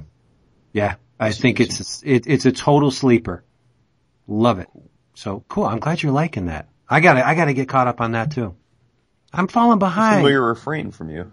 I know, right? I get upset. It's a good problem to have, though. I'll find something and I'll just dive in whole hog like the Cerebus, and it's just that things fall by the wayside. Oh, I know them feels. Once you get past this collection of snuff films, you'll be all set to start reading some. How did you know? So I figured since I talked a bit about a Remender Image book tonight, I would do a little in your travels on another one of his Image books. Volume 1, the collected edition of Low. This first version is Volume 1, The Delirium of Hope, which is written by Mr. Remender and beautifully painted by Mr. Greg Tocchini, who they first got together on Last Days of American Crime a few years ago, and then this is their follow-up project. It's we've talked about it before when the first issue or two hit, and I was waiting for the collected edition to get around to the story, and I won't go too deep here because it's in New Travels, but it's a cool concept. The issue is essentially at some point the Earth is going to expand and go supernova, and it's going to destroy our planet and many others. But between then and now, it's suffice to say that the levels of heat and radiation on the Earth will gradually increase. And Remender does a sci-fi story that takes place in the future where essentially that's happened. And as a result, what would humanity do to survive? They create massive cities at the very bottom of the ocean to protect themselves from the radiation. And they did that with the intent that they would just be down there long enough to find another planet to inhabit. But it's been thousands of years since they sent probes out to find another planet, and they never got a bite back. So essentially the humanity is dying a slow death. We're kind of in the thralls of the Bacchanal of Rome as Nero watched it burn. We're in the last great, we're in the last throes of a once great existence. And most people are going around just living out playing out the string. But not everyone. And there is, a beacon finally shows up to suggest that perhaps there really is another planet and that, there is a reason to have hope after all. And the book is, the primary character is a woman named Stell Kane. And, as Rick describes her, she is an eternal optimist. And, he said before he wrote this book, he had never once in his life written an optimistic character. And, this is, his attempt at doing so. So she's the one who believes that there's always a happy ending if you fight for it. And, this is her journey. So, the one thing I will say about this book is that although we are fortunate enough to get digital reviews of most Image things, thanks to our friends there, and it's very nice of them to provide that for us as I guess a press perk or whatever. This is a book that you're far better served reading in paper form. The Tocchini's painting is so lush. And there's something about the digital transfer that mutes it in an unfair way. So while the digital comic is certainly worth reading if that's your only outlet, I would, if you have the option, I would highly recommend ordering the trade or getting the issues because it goes from the visuals digitally aren't done justice. The visuals as you're holding it in your hand are a 10, and I would hate to see this book short shrifted in some people's eyes because they're not getting the full, luscious nature of Tocchini's rich work. So. I agree. Yeah. Totally. There you go. Cool. And there's nudity. Boom. Yeah, very nicely done nudity I'll too. say. And I really appreciate the conceit that we don't have to find another habitable planet, because we could have just terraformed, like, say, Mars or like in our solar system. We have to get out of our solar system because when the Earth goes kablooey, it's going to take a lot of other stuff with it. Right. That's a cool conceit. I like that a lot. Absolutely. You got to stretch. You gotta express yourself. It's true. That's not the next line. Well, that's not my gig. That's not the exit music? No, and it never will be. Vince, do we have anything else we want to remind people of? We do, but I didn't get anything. Yeah, you did. Where? Facebook Messenger. Oh, really? Yes, really. Well, let's just check this out right now. You know what? Next week next week I'll have some Justice League. Oh yeah, like modern or old school? No, like current, Wahaha? modern. No, sadly not even Wahaha, but something really recent, that, good and bad, but it's recent Justice League stuff. Oh, damn it. I saw the characters on the front of the all new, all different Avengers. Gee, why? Oh, I didn't. They can't help and they need to share. Why does everything have to be revealed? All right. Did you know that the Indie Comics Expo is going to run from April 24th this year from 6 p.m. to 11 p.m.? I did know that, yes. Yeah, Reggie's Rock Club at 2109 South State Street in Chicago. That's in Illinois. And King Bone Press has secured 2 large rooms at Reggie's, which is located a mere 2 miles from McCormick Place, to host creators, panels, and music. In the music joint room, you can have some great food and drinks, see live panel discussions, and creator interviews. In the Rock Club, you can meet with creators at their tables, grab a drink, and hear some amazing live music from Cochise Soulstar and Adam Warrock. Respect. That is cool. There will be a live interview with Ed Brisson, writer of Sheltered, Come Back, and many great comics.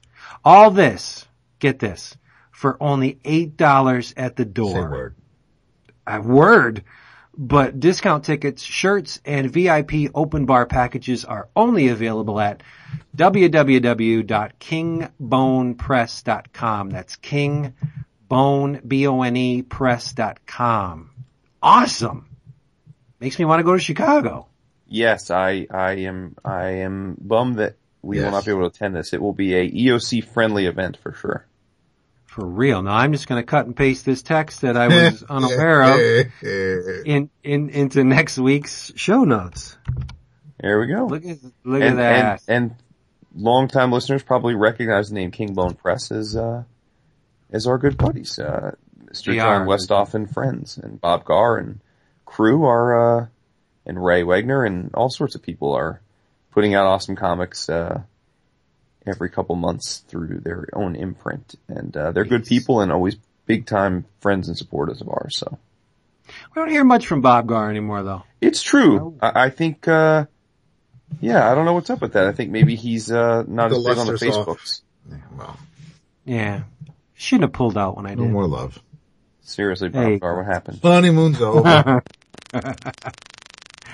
So there you go. There's the helicopter, which means we are out of here. Helicopter, you were too.